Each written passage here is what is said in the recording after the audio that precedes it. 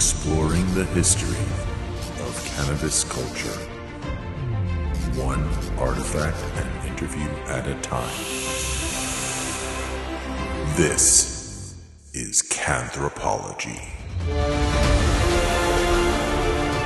presented by the World of Cannabis Museum Project, with your host, World of Cannabis Executive Director, Bobby Black.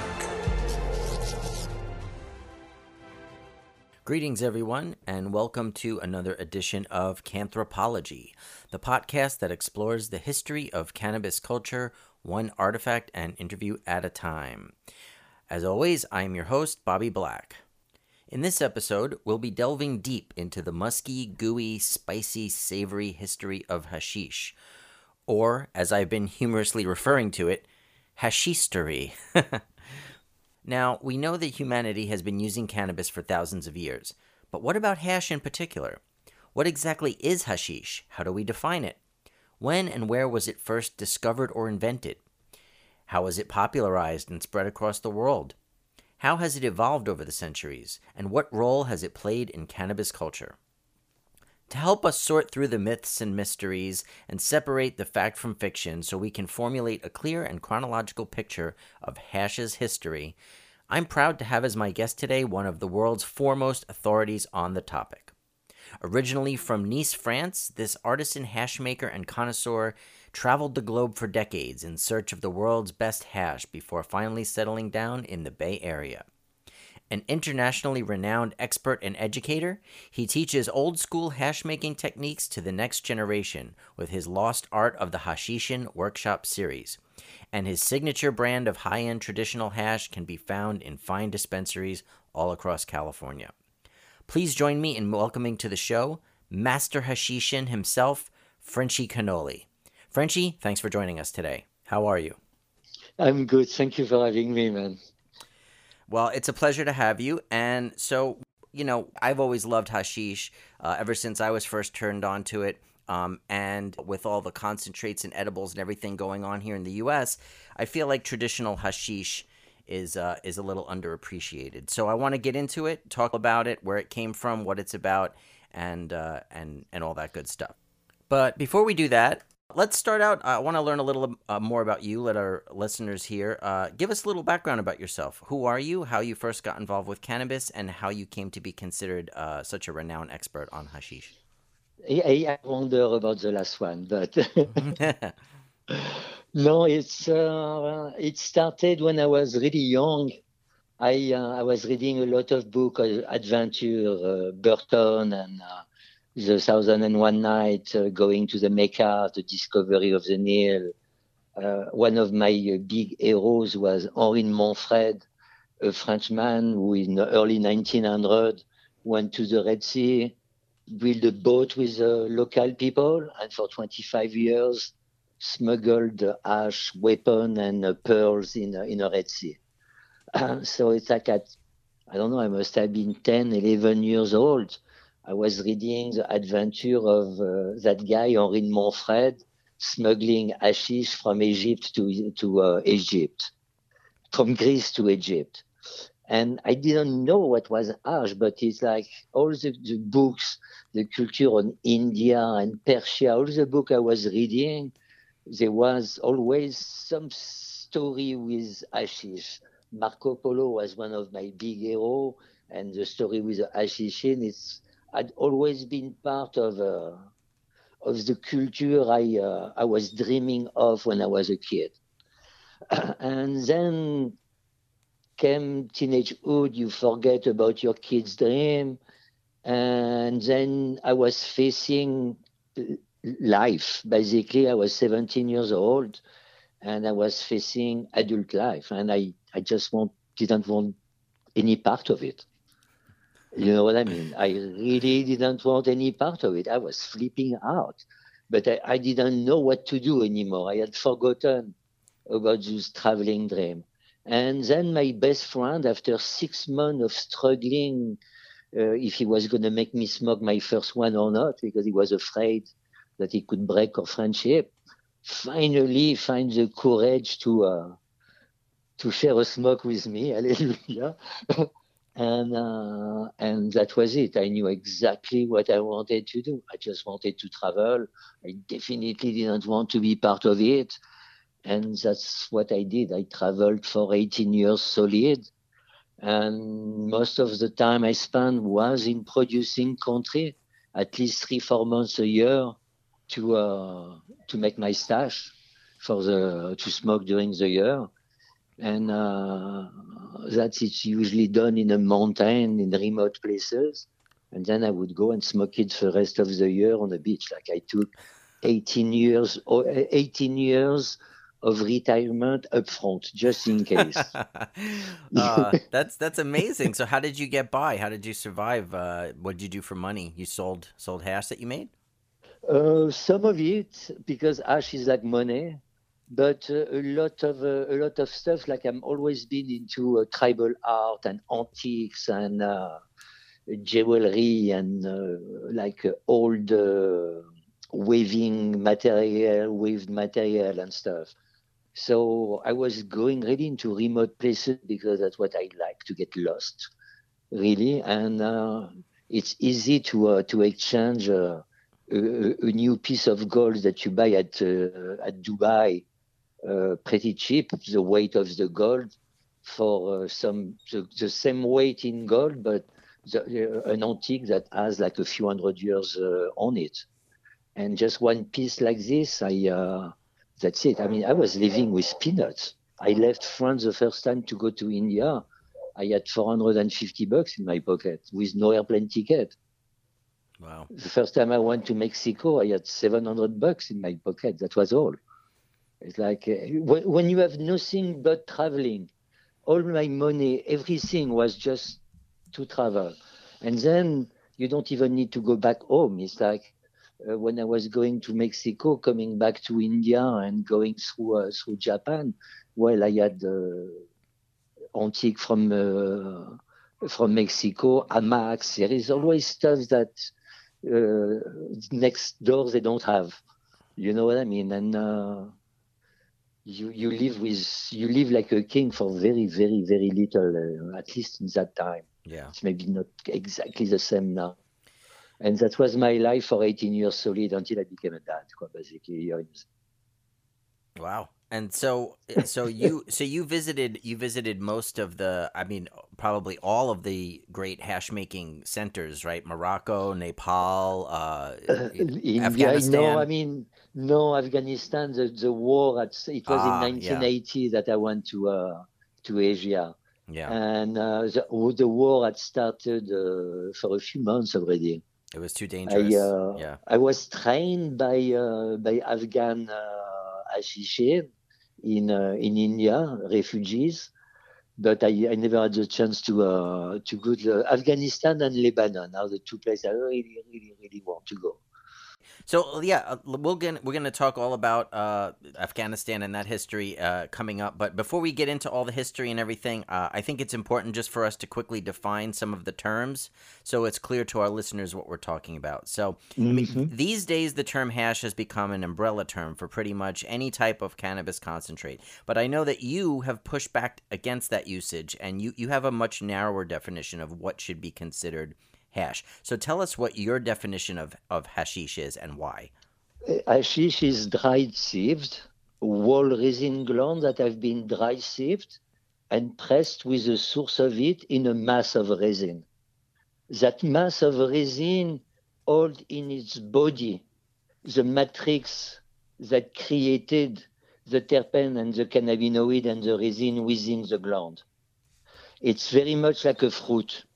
And if you extract the juice from the apple, you have an aspect of the apple, but you leave behind a huge part of what the apple is. Mm-hmm. You know what I mean?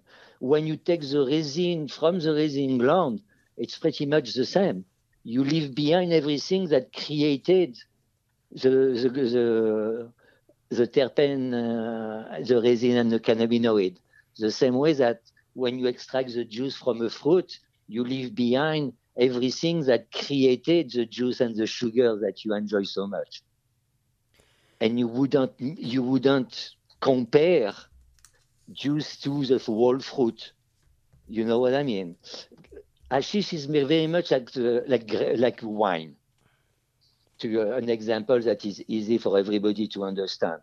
To be able to create wine, there is a chemical reaction happening. That chemical reaction happens because the whole fruit is crushed together. And then there is that fermentation that creates wine. And that is unique in itself.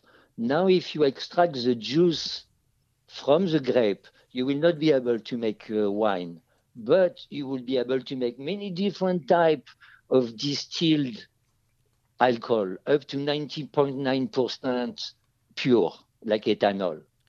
Every one of those alcohol can be great, but you wouldn't compare them between each other and with wine. Wine is right. So is an alcoholic beverage, like every extract is a concentrate, but it's not an alcohol. right. So hashish it's the inclusion of some of the plant material, and it's also the pressure and the heat. Is that what you're saying? Those three factors. If you consider the gland as a plant material, yeah, I guess, yeah. You're talking about the trichomes, right? That's the Yeah, glands. the trichome glands. So what would be the difference for the layperson between the resin and the trichome and the essential oil? Like, do the trichomes contain the essential oils? Or the trichome, all the within its body, the essential oils and terpene and phenol and resin, it created, it holds it in its body. This is toxic to the plant. So the plant has the ability to contain that toxicity that is created to deal with the outside world and protect the plant from the outside world. You know what I mean? yes. So it's like I take the whole gland and it's crushed together. That means that all the membranes, the lipid, everything that is part of that matrix that creates the magic, it's part of the hashish. It's in its mass. It's been transformed. It transforms through age. And now I have scientific study on it. It's pretty amazing, the type of transformation going through aging. You don't have this in an extract. No, You don't have definitely this not. when you take the resin only. It doesn't, it's just different. It's like you shouldn't compare and you shouldn't think that one is better than the other because you can't compare goodness. It's just different and we should appreciate diversity. Sure. That's what we don't have. Sure. So speaking of diversity, I'm going to quickly run down. There's the different types. So there's charas, which is probably, you would say, the first type of hash that was ever made, right? Because it's basically it's made by rubbing the plant between your hands or fingers, and whatever comes off is kind of what becomes the hash, right? Mm-hmm. And that, so where did that begin? What region? What was the origin of that in your mind? And that's made from live plants or dried plants? That's made from live plants. Right. Okay. Today it's only practiced at the feet of the Himalaya, from Bhutan to northern India, like Kashmir, Himachal Pradesh. Historically speaking, for the longest time, I thought that the cradle of an origin of hashish would be somewhere in the Pamir mountain, Afghanistan, Tarim Basin, and Central Asia. And I spent the whole quarantine and COVID, like this past year, writing a book on history. And I started to be able to find the origin of hashish. I needed to find the origin of cannabis. And so cannabis was born most certainly 28 million years ago in the high plateau of Tibet. Wow. It's that the birthplace of cannabis is right next to the biggest corridor of migration of animal that has been going on for tens of millions of years from Africa toward the Americas and vice versa. It is proven also that cannabis was in Europe 6 million years ago. That's amazing. And that whole movement of the cannabis toward Europe and the Mediterranean Sea is mostly defined by its biogenetic evolution of the humulus that like better the tropical place into cannabis that thrive into high plateau, dry desert place. And with the move of the herbivore, the plant was moved through the whole Central Asia towards the shore of the Mediterranean Sea and Europe into this type of conditions. It wasn't so acidic in that time, but like not mostly steppe and plain, high plateau and mountain type of plants. When the cannabis plant reached the Mediterranean Sea, and it reached a place that is considered as the richest soil on earth, the Fertile Crescent. Yeah. That goes basically from Iran to Egypt. That means that Homo erectus, the first genus that moved from Africa, and the longest living genus ever, 1.5 million years of evolution, and he inhabited the Eurasian continent from Spain to Philippines and Indonesia. Okay? Those people, when they stepped into Egypt and the Levantine corridor, they stepped in the richest land on earth where the cannabis plant had been growing for 4 million years naturally. Wow. Okay. So did they bring it? Did they bring it there, or it just got there on its own? No, it was there on its own. Okay. It came by itself, brought by herbivore, by animals. The best migratory tool for a seed plant, it's herbivores outside humanity. Huh? Yeah. So the chance that the first meeting of a genus Homo with a cannabis plant, there is a good chance that it happened somewhere in Lebanon, Egypt, Israel, Iran, Iraq, like those, where the richest place on earth, and the plant has been there for 4 million years. Imagine 4 million years of natural evolution in the richest soil on earth.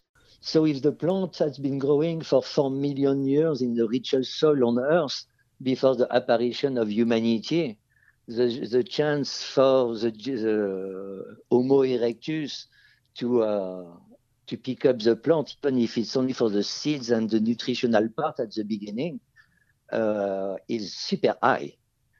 And if you want the seeds from the plant, you need to touch the flower. If you touch the flower, you get sticky finger. Yeah.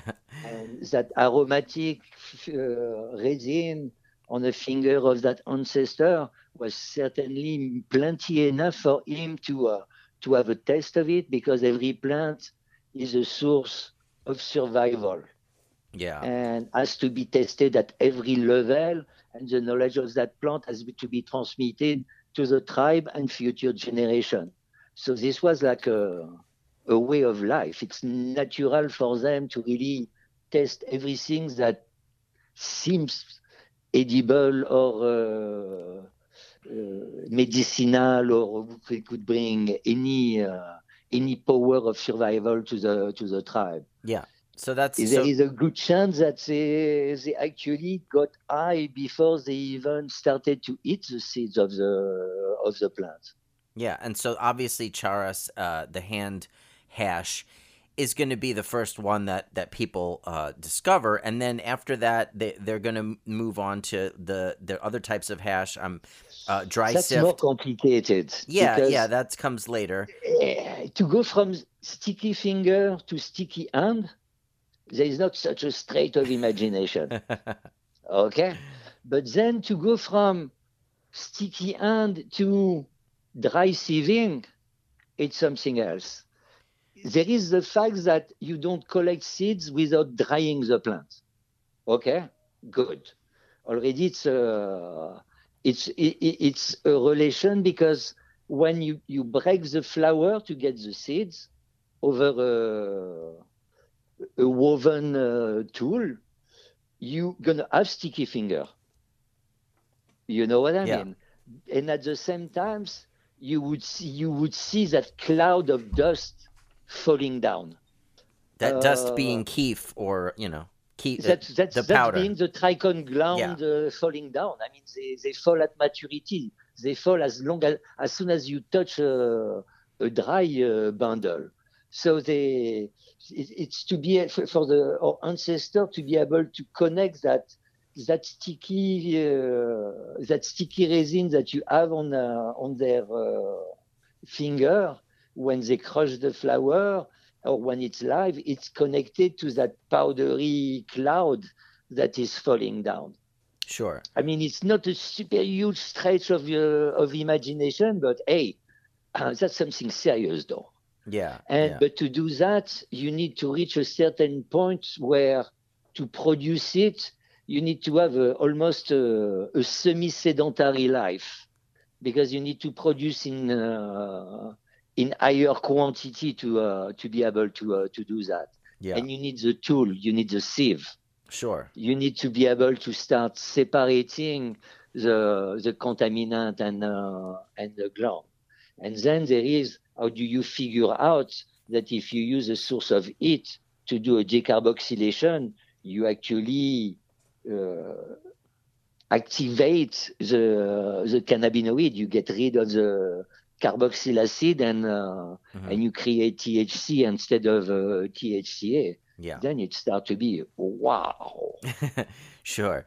So now I want to get into the history a little more now. So obviously humans, as you point out, have been using cannabis for thousands, if not millions, of years. But to get to the first recorded use or references of hashish,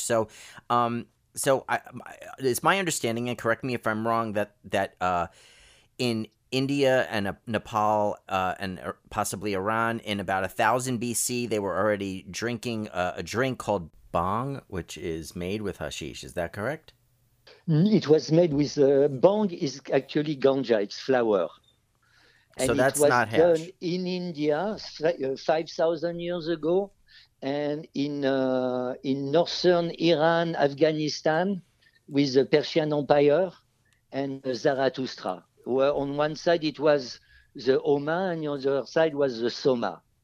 Okay, so hashish itself, as recorded references of it, dates back to the ancient Persia, right? To the earliest days of Islam, sometime between the writing of the Quran in like 632 and like 900 AD, right? Yeah, yeah. And that's when we find the first reports on the use and properties of hash. And it's old medicinal recipe.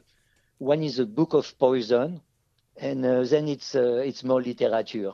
And Right. The Book of Poison was the Iraqi alchemist Ibn Washia, right? Wasiya? I don't know how to pronounce it, but that was in the 10th century. And he claimed in the book that the odor of it was lethal, right?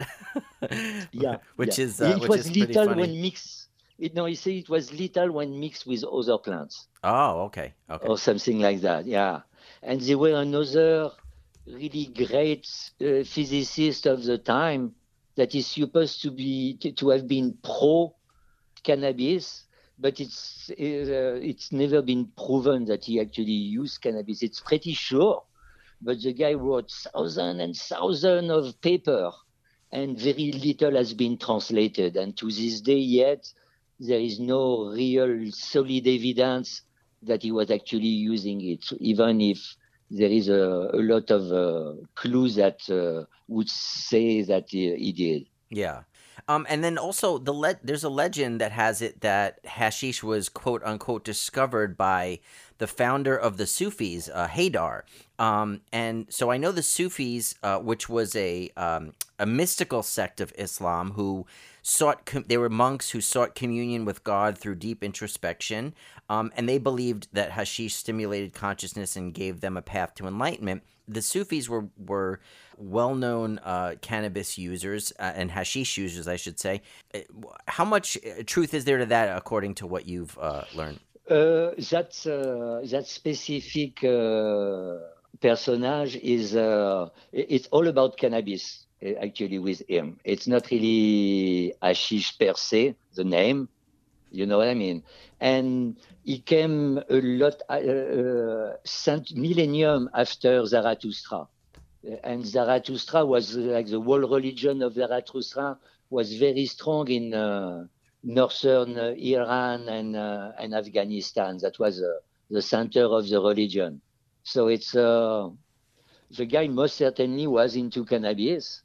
What's interesting that he was keeping it a secret, which makes sense that there is so little about hashish and the cannabis plant. It's like it was such an amazing experience and so special that people didn't really want to share it, I guess.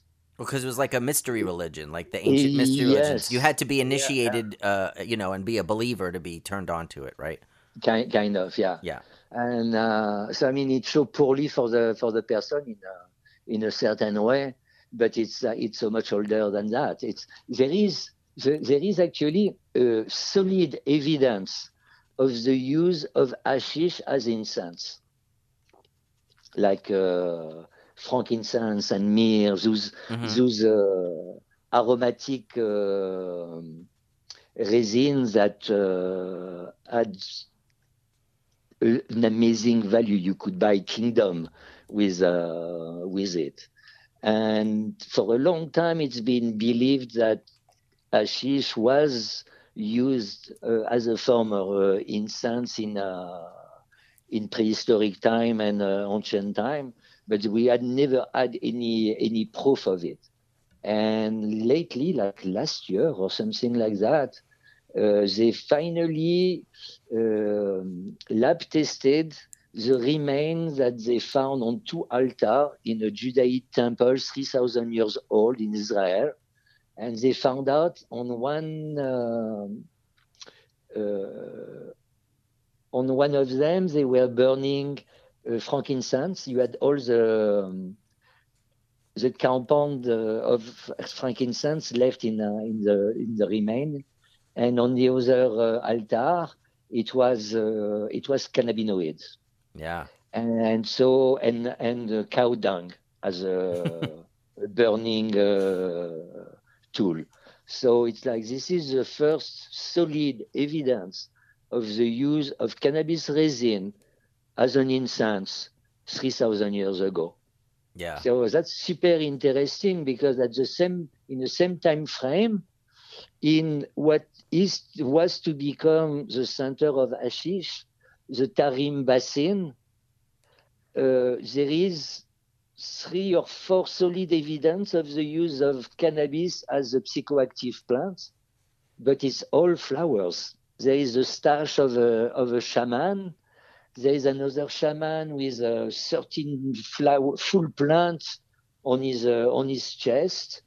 There is another one, it's residue on some pot, and one, it's literally the brasero they were using to burn flour with a stone, and they have residue of cannabinoid inside. So in the same time frame, on one side, on the Mediterranean side, there is the use of hashish, solid evidence, and on the other side, where it's culturally speaking a hotbed for hashish, it was still in that time flower evidence that we find.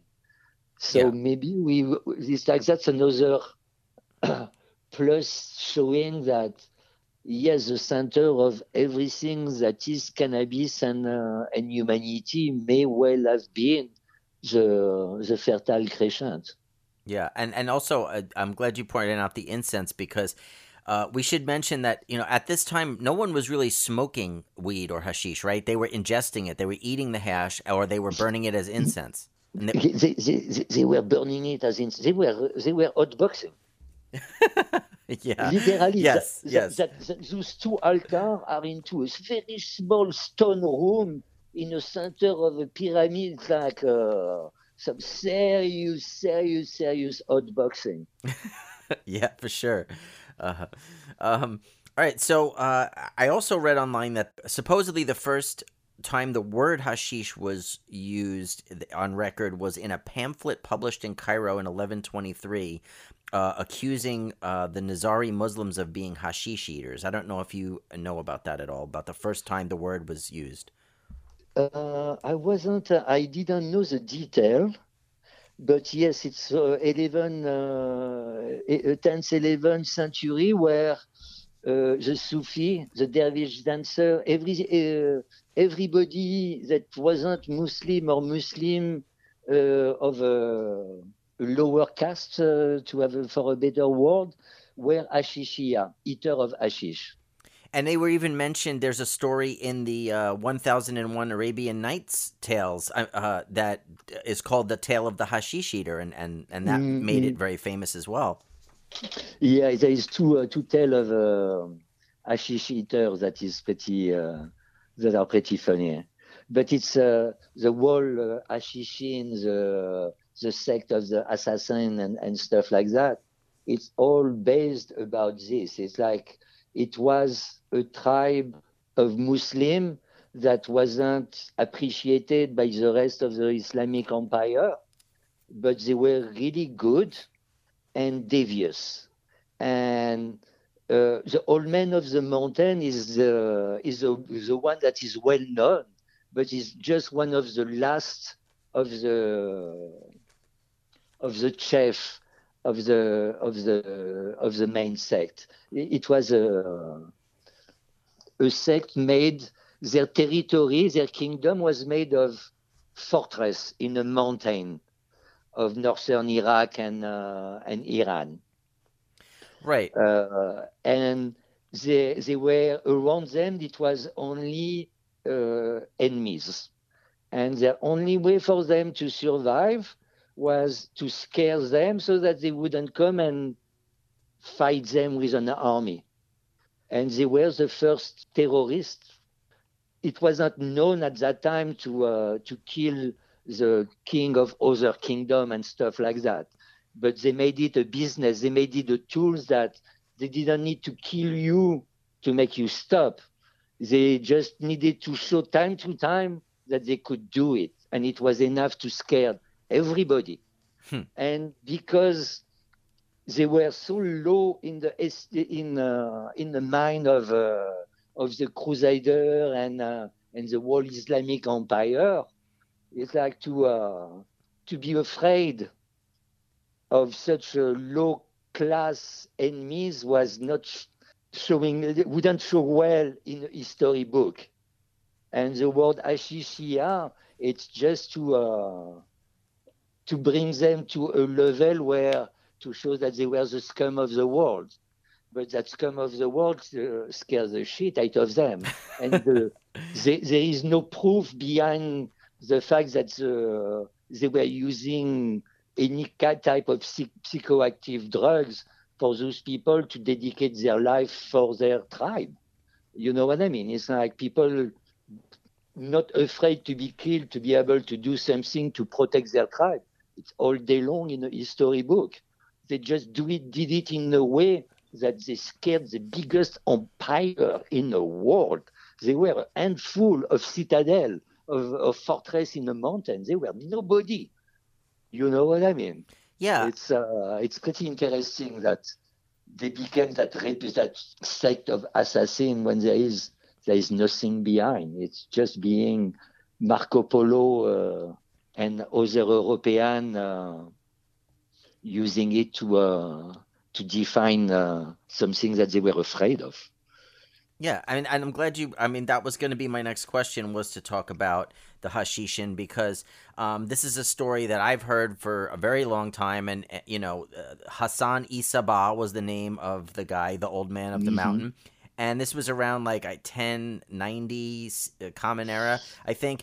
So this story, as you mentioned, was recounted by explorer Marco Polo after his adventures in the East. But the story basically said that there was this powerful Persian mystic guy living in the mountains in the fortress, Hassani Sabah, and that he had trained this army of mercenary disciples who basically it was a hashish cult was the story, and that he used hashish rituals to indoctrinate them into this cult and then send them out to assassinate their enemies. And supposedly the word assassinate and assassin comes from hashishin, which is the fact that he was giving them all this hash, and he was I remember reading that they said that he would give them women from his harem and hashish and put them in this state of ecstasy and basically tell them that this was paradise, and if they wanted to get back to paradise, they had to go do his bidding. Is this basically the story?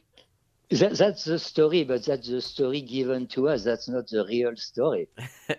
It's a legend. It's the legend. It's like the old man of the mountain was the last of the chief of that time.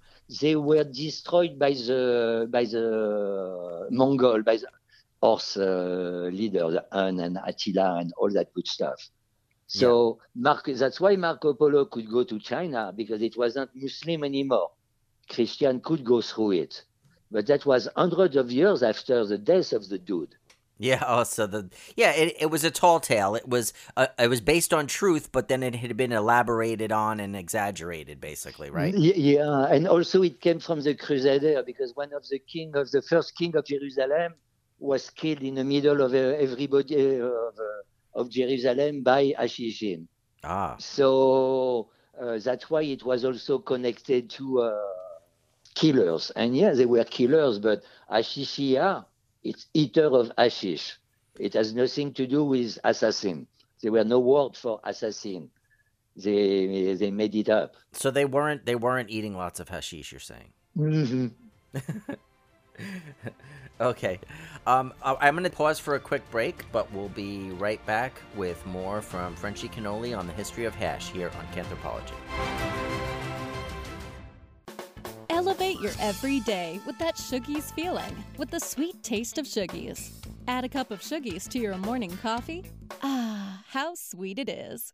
Shuggies infuses cannabis and cane sugar to make it the perfect sweetener with benefits.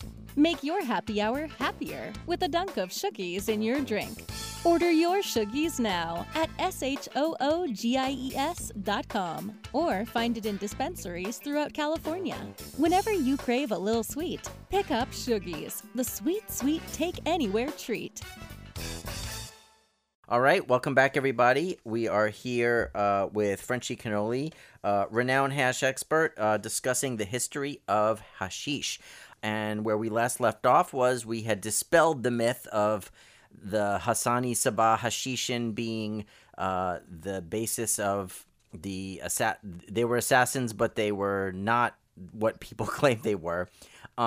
And you had mentioned also, Frenchy, that the hashishin were brought down by the Mongols. Now, after all this happened, over the next several centuries after hashish came into use, the use began to spread further and further across the ancient world, and that happened for a few reasons. One, as you mentioned, was Genghis Khan and the Mongols, because as they basically conquered all these different people, they brought cannabis and hashish with them, didn't they?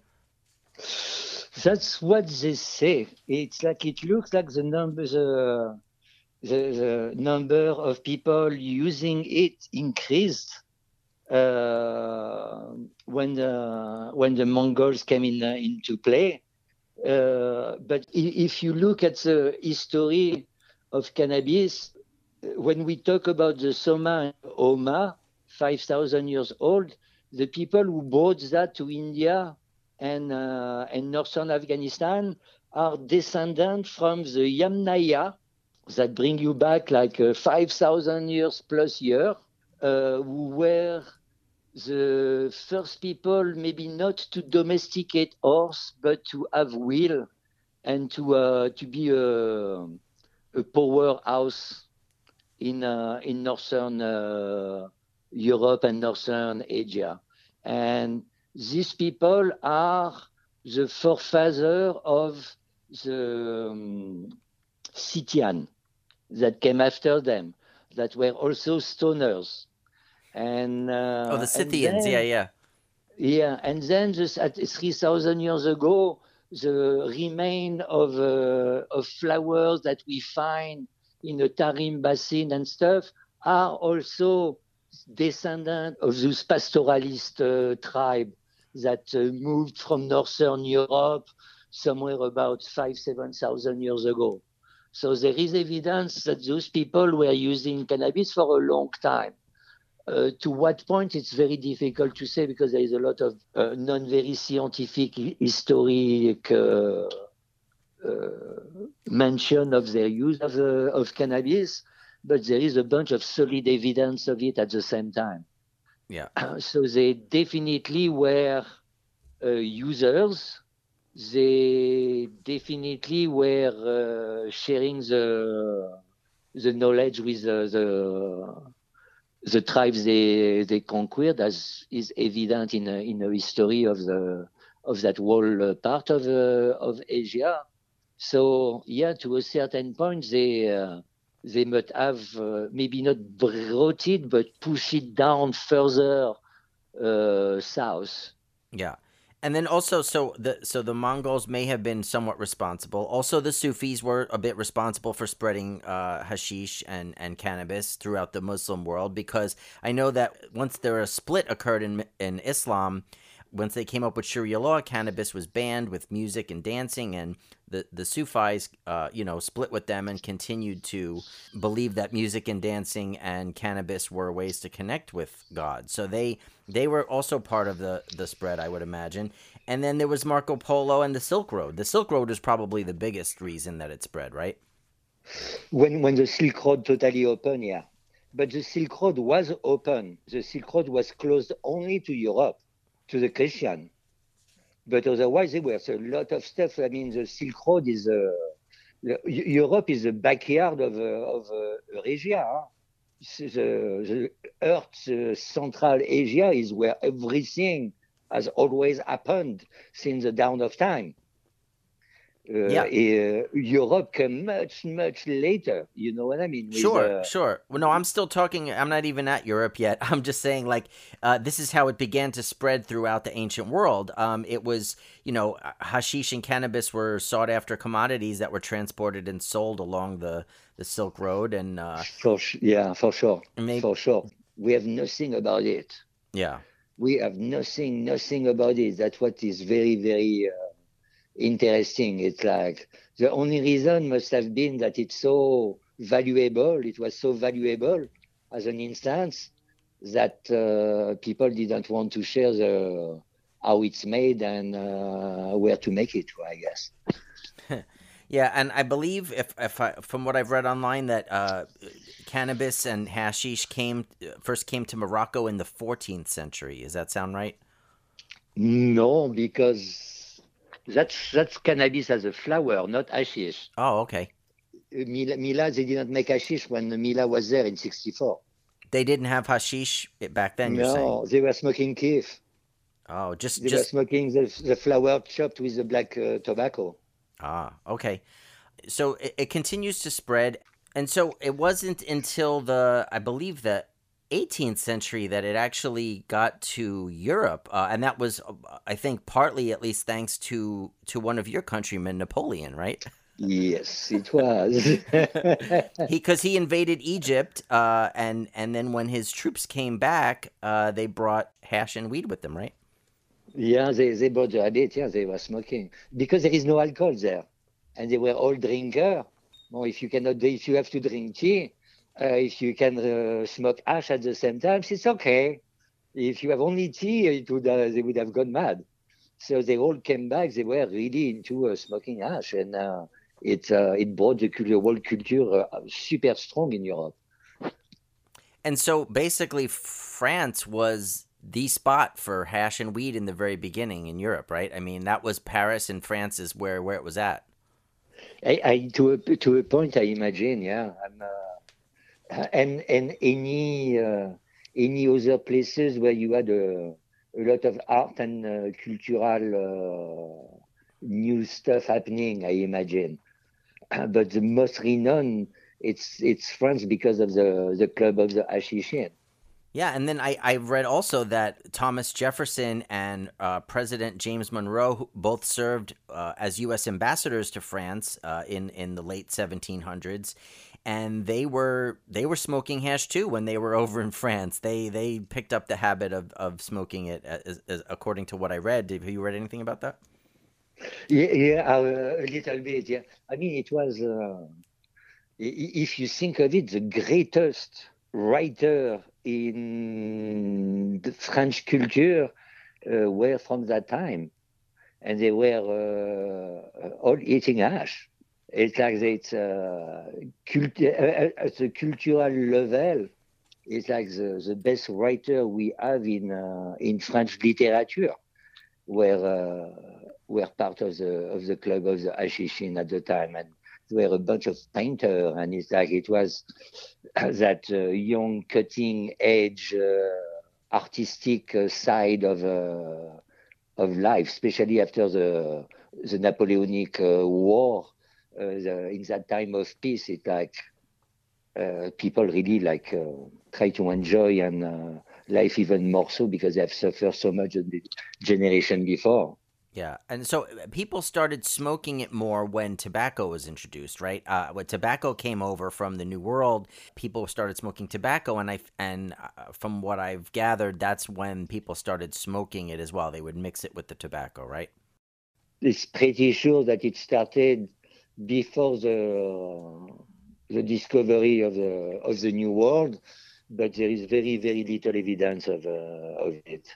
You mentioned the Club des Hashishins in Paris, and I think that's worth, touching on and talking about. So there was this great club that was dedicated to the consumption of hash and other drugs, and it was a private club, and there were a lot of very famous writers and poets and artists that were part of this club. Tell us a little about what you know about the Club des Hashishins. Then it was the whole hashish part was brought by a French scientist that was studying hashish and for people who go crazy. You know what I mean? Mm-hmm. How it could help people in time of stress and PTSD and stuff like that after war and stuff like that.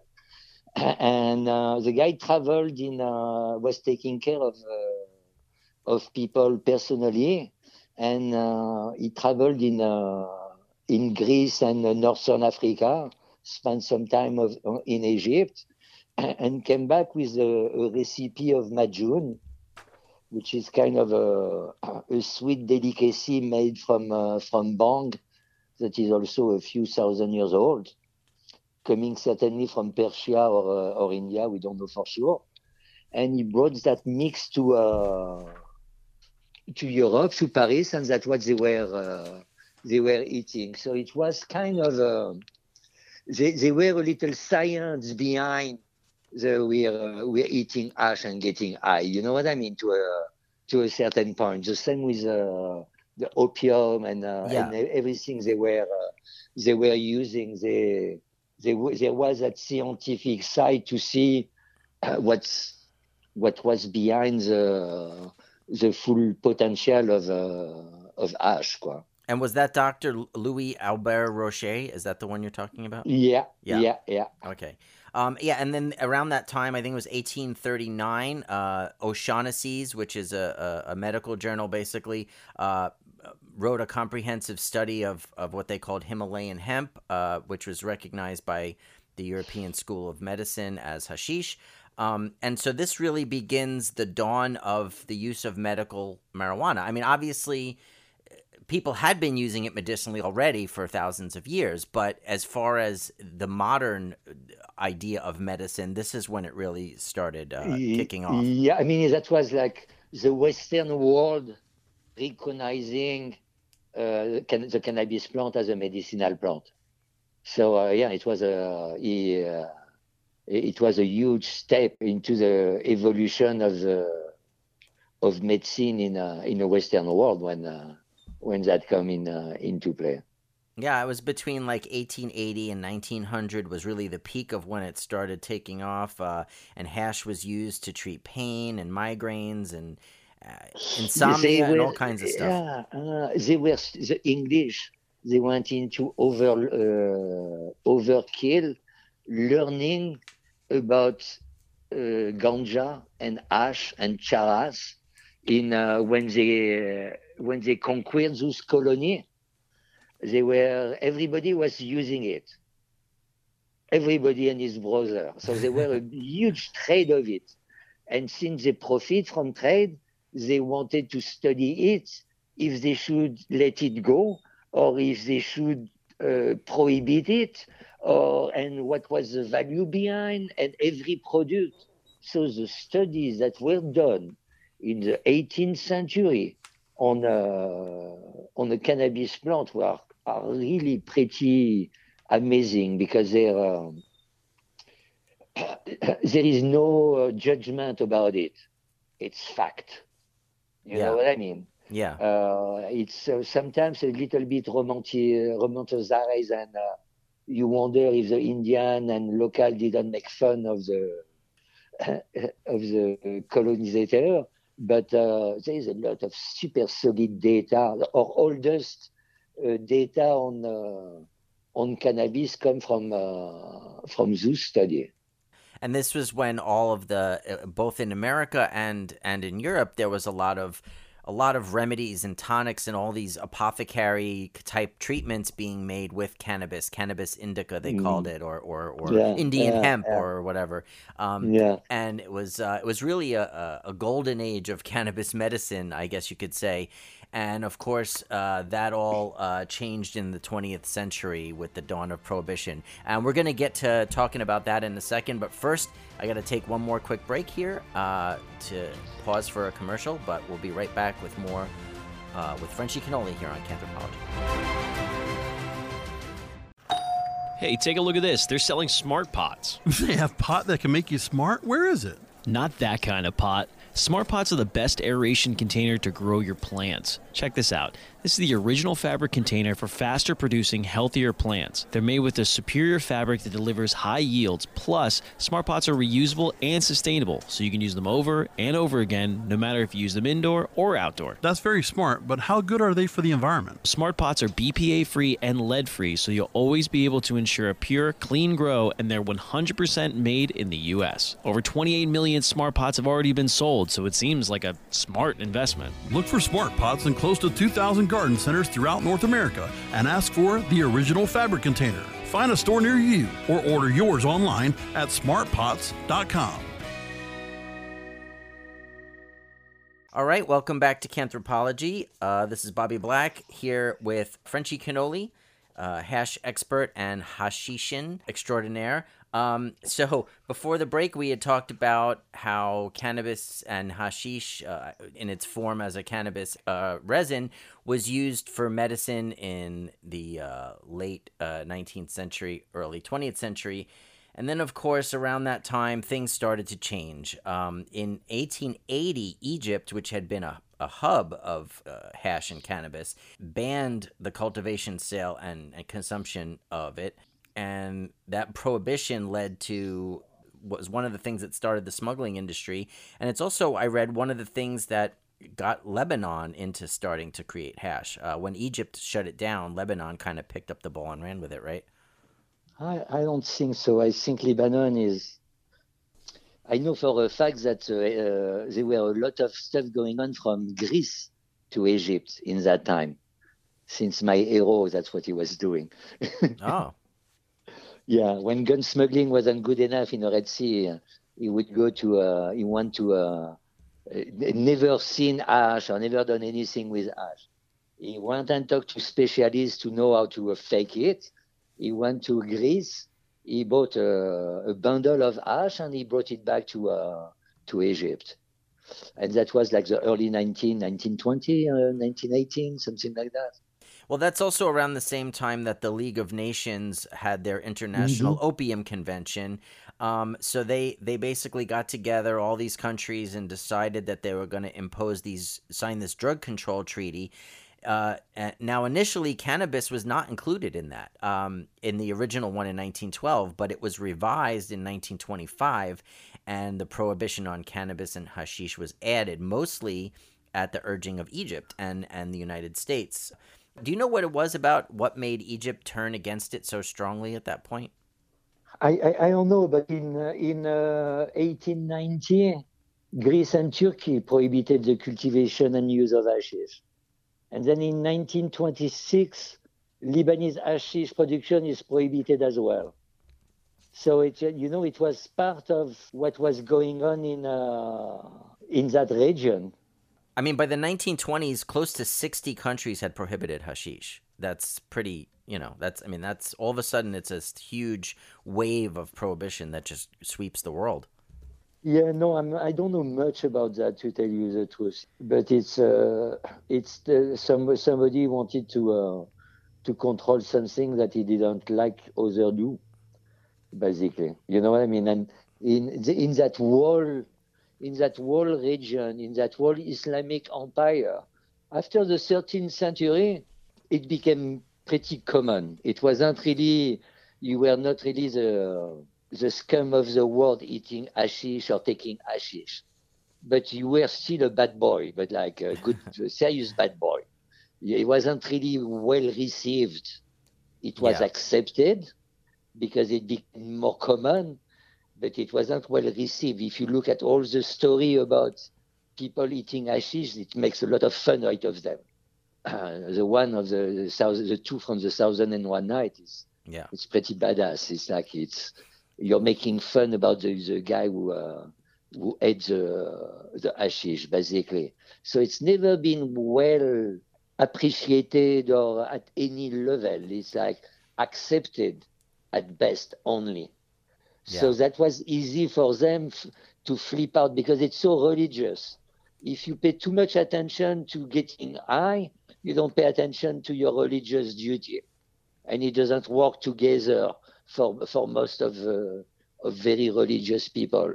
And this is a very religious time in history, the late 1800 and 1900, because it's the whole Islamic empire entering the modern world of the 20th century. You know what I mean? Yeah.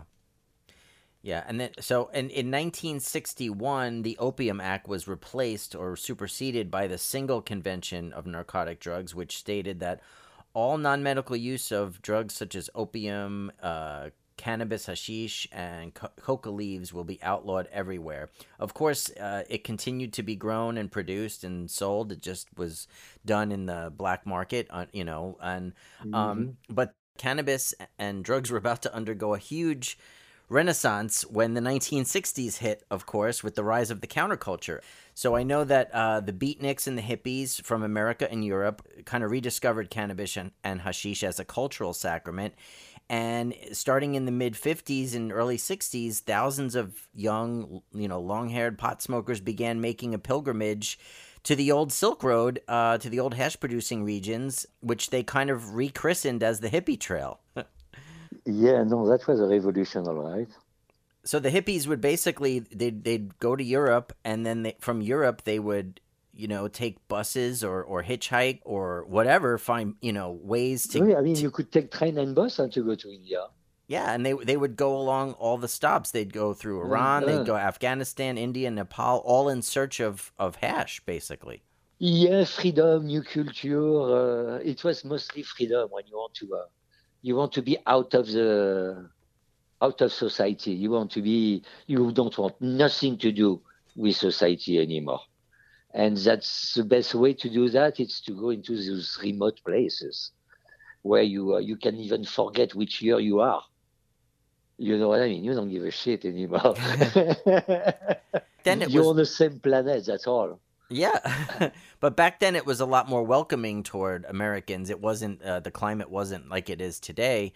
I don't know, did your travels coincide with the hippie trail, or was that a different time? Late hippie trail. Mila was full beginning of it. I'm 10 years younger than her. Yeah, I know Mila was definitely, as in her book and her film, she talks about it, and I know she was a big someone who traveled the hippie trail, and also our friend of the show, Travis Ashbrook from the Brotherhood of Eternal Love. I know that he went out there in the '60s, and he made his connection with the Toki brothers in Afghanistan and began smuggling and shipping back huge amounts of hash to California and basically turning America on to that. Yeah, definitely. Yeah, it was a really cool, special time when, you could just kind of roll in with no money as an American into Afghanistan and just hang out, and they were welcoming of it. They were very welcoming. Okay, we bring money and stuff, but it's after the stress of the Western world, it feels like paradise. Yeah. And also, I know that around this time in Kathmandu, there were people that were openly selling and advertising hashish right in the stores, like in the storefronts. And the most famous of these is probably the Eden Hash Center. Yeah, it is. It was opened in 1970 and by a guy named Dev Datta Sharma. And it was a very popular place, and he advertised it with these great promotional calendars that had images of Hindu deities and these promo posters. What do you know about the Eden Center? I came late. I came in Kathmandu. I met my wife in Nepal, in Pokhara. I came in Nepal in 1980. So it was totally the end of the hippie time. Actually, it was the beginning where, while I was there, so it was like hippie territory still, like really, it cost us 30 rupee for a visa. I think it was really a few dollars a visa. And I needed my third month's visa. So we went to Kathmandu, and I go to the place where you get the visa with my 35 rupee in my pocket. And when I give the guy look at me and say, "Oh, there is a new regulation now. It's 3,500 rupee." Oh, no. Not 35 rupee. I had 75 rupee altogether. Oh no! In my bank account, like I say, I'll be coming back, and it was a pretty scary time. It was when they literally raided every hotel, every places, and they were throwing people out of Nepal into India, basically, or in the no man's land that is the territory between India and Nepal. Like when you don't know where you cannot go, you're thrown away from one, but they don't let you enter any other, basically. Yeah. It was pretty crazy. So I didn't see that time. Sure. I saw a little bit of it was crazy. It's like you could go into the shop and you could buy a few grams or a few 100 kilo, same. Yeah, and so we actually have in our museum collection, we have one of those calendars from the Eden Hash Center, and we have two promotional posters from the Eden Hash Center as well, which is pretty cool. And then we also have we have another hashish calendar from 1976 in the collection. I don't know if you've ever seen that one before. Did you see the images I sent you? Yeah, I did. I didn't know that 76. You don't know that one. Okay. Well, so during the 1970s, after the hippie trail, or at least start at the tail end of the hippie trail, I know that Amsterdam became kind of a new hub for the hash trade with the passage of the cannabis tolerance policy and with the birth of the coffee shop industry, with all the new coffee shops. Amsterdam in the 70s, 80s, and even 90s became a hash hub in Europe, right? It was, yeah. I even heard this. I cannot say much because I went twice to Amsterdam in those days, and it wasn't really. It was for shopping, but it was for shopping in a black market. So I didn't stay long. I didn't see much of it. It was all pretty much like illegal. You even pass the border without showing your passport because you pass by the small road countryside, like crazy trips like you do in producing country, basically. To pass border or from one country to the other. Not really stories that I like to share, but that's what we were pushed to do, to be able to smoke at some quality stuff at reasonable price also. So I never experienced the coffee shop and all that part of Amsterdam until much later on visit. You know what I mean? It's like I know very little of the history of Amsterdam outside what Mila shared with me. Yeah. All that time I was traveling in producing country. Yeah. Well, Amsterdam was my introduction to hashish, really. I mean, I had never, growing up in New York and Brooklyn, we didn't really have access to that kind of stuff. We had basically crappy weed was all we had access to. And so I started working at High Times in 1994, and I had only been working at High Times for a couple of months when they asked me if I wanted to go over to Amsterdam to work at the Cannabis Cup.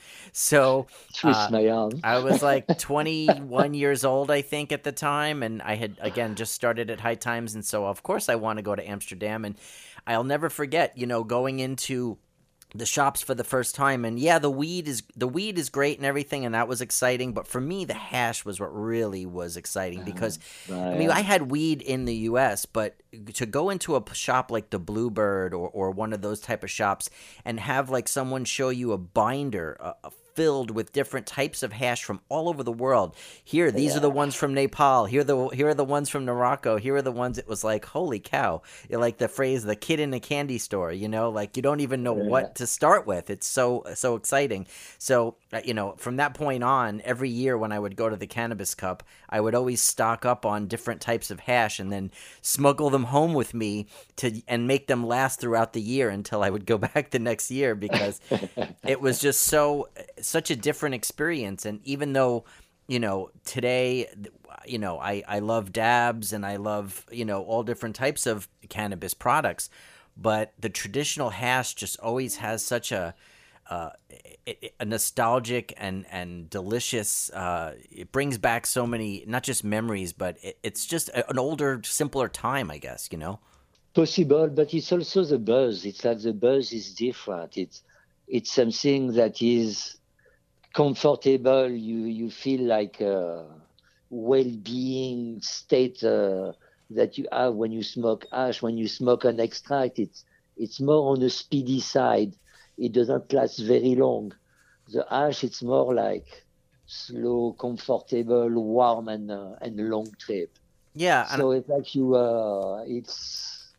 you can like that type of stuff. It's like, personally, that's what I like too. I appreciate a good dab of rosin. It's like a little punch of speed that doesn't last long, but it's all good. That's just what I needed, and I get it with the new generation. They want something like to stay on their toe, tippy toe. I got that, but at the same time, it's like most of them have never experienced hash. Hash, it's another state of mind altogether. So it's like it's at the experience of what is a good traditional hash, then you will be able to compare to the experience you have with extracts. You may prefer one or the other, but I'm pretty sure that if you like cannabis resin and concentrate, you will definitely appreciate a good traditional hash. Huh? Yeah, for sure. And I like the analogy you used earlier, and I use that analogy myself sometimes, which I like to say that, concentrates is like drinking whiskey or a shot or something, and cannabis, the flower, is like beer, and hash, traditional hash, is like wine. That's kind of the way I view it, in my mind, is like you wouldn't chug a glass of wine, you would sip it and savor it, and that's kind of what you do with a traditional hash, as opposed to just like, doing something fast and quick and sucking it all down. And I agree. There is something kind of comforting and warm about smoking a nice. And I like to just smoke it. A lot of people like to put it on top of their bowl of weed, which is great. But personally, I don't even want to adulterate the hash with the weed. I just want to smoke the hash. So I have my little pipe, and I put my hash in my little pipe, and I just sip it. And it's just delicious. I do it more and more also. I've been mixing. I rather mix in a joint, the ash and the flowers, and on a pipe. Yeah. On a pipe, I really like it pure like that. Yeah. With we were talking. It's funny because we were talking about it with Mila a little bit earlier. How for an European we smoke it normally with tobacco. What's the difference? Tobacco without tobacco, it takes a while to appreciate. But now, I really like smoking my hash pure. Yeah. Over anything, basically. Yeah, and we keep mentioning Mila, so I should mention that Mila, who is known as the hash queen, and rightfully so, Mila helped pioneer another type of hash, which we haven't really touched on yet. We talked about in the beginning charas and dry sift, but we haven't really talked much about ice or water or bubble hash, which is which you would consider that part of traditional hash, though, right? That's not. That's it's like it's what I make using ice water methodology. It's still hashish. I don't call it. I call it ice water hash because I want people to be able to make the difference with dry sieve. But it's hash in its traditional form. I mean the methodology you use to collect the trichome gland has nothing much to do with the end product except gaining in cleanliness and purity. Yeah, at the end of the day, a gland is a gland is a gland. Once it's dry well, it's back to normal, and once it's pressed together into a mass, it's hashish. It's good for people to make the difference because dry sieving hash to a level of purity that is over 90%, it's a very big act of love to make it happen. It's more to define more clearly the product, but in the eyes of a local Afghani or Lebanese, when I show my hash, for them it's hashish, like traditional hashish. It's the interesting part for them. It's to realize that there is actually no real difference between what they're doing and what we're doing. It's just that Mila created an evolution in sieving. Sieving is made of two processes. You agitate to break the gland from the stalk, and you separate at the same times over the perforation of your sieve. So it's like it's two processes that you can control to a certain limit, because they are together in the same methodology, you cannot really fine tune it. When you add water to the story, you rehydrate your material. So already you create much less contaminant. If you don't crush the plant material, you're not going to create contaminant.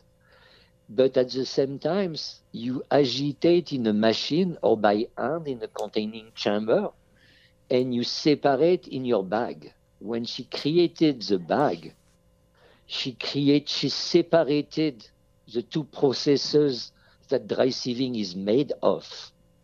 That's what I flipped out when I saw the machine and the bag the first time. It's like, wow, this is so fucking genius. Then you can maximize your agitation and your separation in your bags, the cleanliness of your hand resin. It's like that's the only evolution in a game that is 10 millennium, 15 millennium old. Like, oh, well, Yeah. bravo, Mila. She didn't know she was doing it. It's all like, Yeah. it's like you're not conscious of what you know, but your consciousness speak, and you improve the game. You get to the next level, and that's what she did. It's like I'm so thankful to her for what she brought to the game, because it's like the hash I'm making now. It's not what I was making in my 20s, 30s in producing country. Huh? Yeah. Yeah. I mean, just using the ice water as the adjutant as opposed to the screen or the hands or whatever. It's just, it's certainly pure. And then you get this great effect when you smoke it, because there's nothing to combust. It just bubbles, and they call it full melt, because when you touch the flame or hover the flame over it, it just bubbles away. Yeah, it liquefies, Yeah. literally. Yeah, that's great. So with the popularity of obviously solvent hash, I shouldn't even call it hash, solvent concentrates in America is hugely popular. Live resin, rosin, all these different types of dabs are very popular. And they are very potent, and they're very pure. But obviously I feel like that because of their popularity, traditional hash seems to have been kind of forgotten here in the States. I'm sure I know it's still popular in Amsterdam. I'm sure it's still popular in other parts of Europe and such. I know you're one of the people that's been trying to change that's been trying to keep the traditional hash methodology and enjoyment of it alive here in the States. Do you think that traditional hash will have a renaissance here? I mean, how big of a market do you think there is for traditional hash here? Because I don't see it in dispensaries and things very much. There is a demand. There is not enough on the shelf, but there is a demand. It's getting more and more popular. It's not understood. You don't have the hash culture. You're too new. There were too little of it in the 70s. And then with the Fed breaking down on hardcore, on all import, you've been on the island, basically, growing your own and growing fire. Flower was always big. BHO broke that and created a new concentrate industry, literally, that became attractive to people. And people who put trichon gland were non-solvent sieved product did it in a way like Nicati and Matrise. They did it. It's all mimicking what was done in a BHO, in the extraction world. Even the name ice wax, solventless, it's all to show the relation that it has with the products that people are getting from the BHO extraction. You could use the same tool. You add a little bit less cannabinoid, but plenty more terpene in those days, especially. It didn't leave that much residue on the nail. You know what I mean? It was a fit in the door. And slowly, it took a little bit more importance in the market, and then rosin came into play.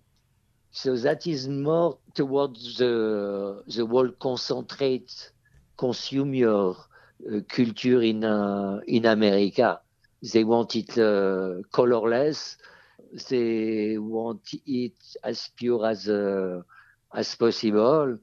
And rosin was a mean to give some serious extracts that could really compete with other extraction technique. While BHO, it's still the main runner of creation. Rosin you can do so much with rosin that it became a huge market by itself. Traditional hash, it's gonna touch the culture like first, second, third generation of culture that come from producing country, and it come from people experiencing it. Like slowly, there is more and more people liking pressed resin. I have studies showing that actually there is a lot of good that come from pressing your resin into your resin gland into a mass of resin that is called hashish, and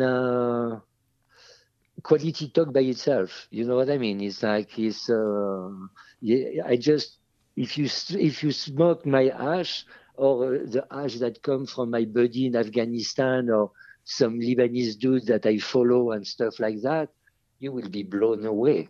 It's not maybe something you're gonna smoke after or always, that you wouldn't put it on top of your list, but it's something that you would give respect to. So it's like, believe the old people that have tasted some high quality traditional ash, that it can be really awesome, and you should try. So you can compare to the new stuff that is done today. Yeah. So what is the advantages in your mind of the way your methodology? Well, it's not my methodology. It's something that has been done for millennium in every producing country by everybody that smoke hashish. It's like I didn't invent anything. I'm just looking for the science behind what I have Right. experienced in producing country. So I have seen pressed resin that become better through times, hundreds of times. You know what I mean? When you are in a producing country, you will never smoke loose resin trichon gland ever. They don't do it. It's not done. They tell you it's not good. And if you ask them why they press it with the source of it, it's because it makes good strong hashish. They don't have a reason for it. They have millennium of experience and passing down generation after generation the tech so that it become absolutely perfect. Yeah, but you're trying to look into the science of it. You're saying you're trying to see why that's the case. That's why I'm studying aging. I'm studying pressing. What's happened when you press? What's happened when you edge? Yeah. To prove that my experience is valid, and we should study it further.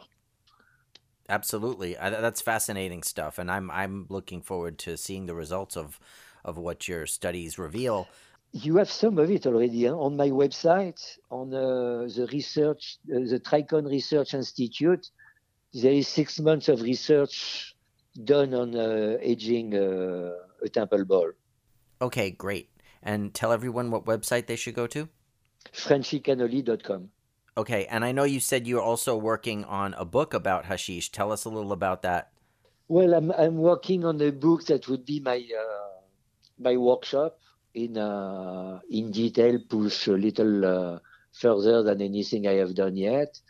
And the other one is on hashish and a lot about the history of cannabis, like all parts about Homo erectus and the dissemination of the cannabis plant in a fertile crescent and stuff was part of it.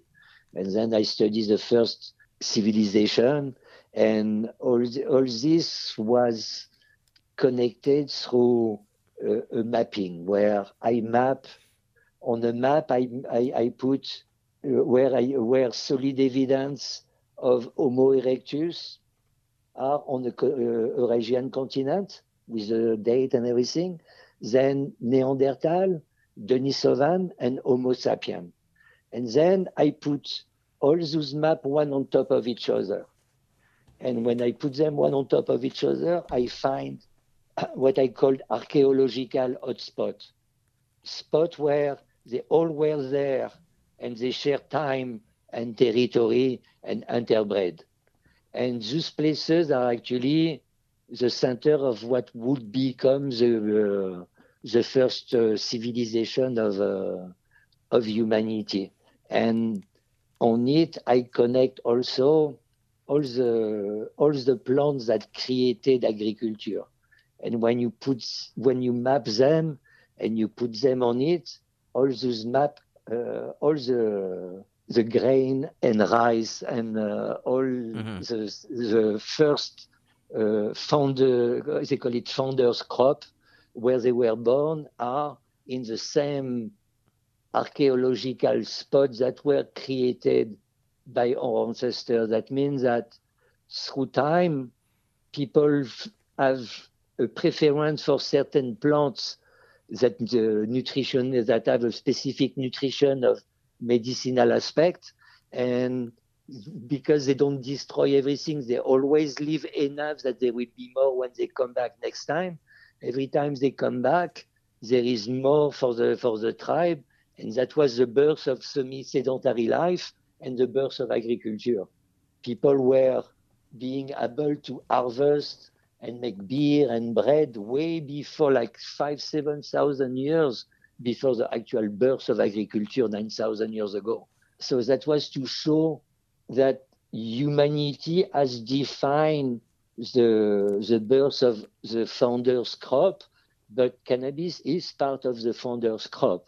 So how does cannabis can be mapped inside that? I don't know. I have the beginning of the story. So I looked for the end of the story.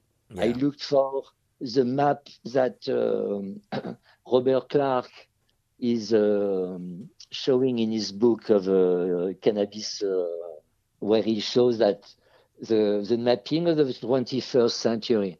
When I put this on my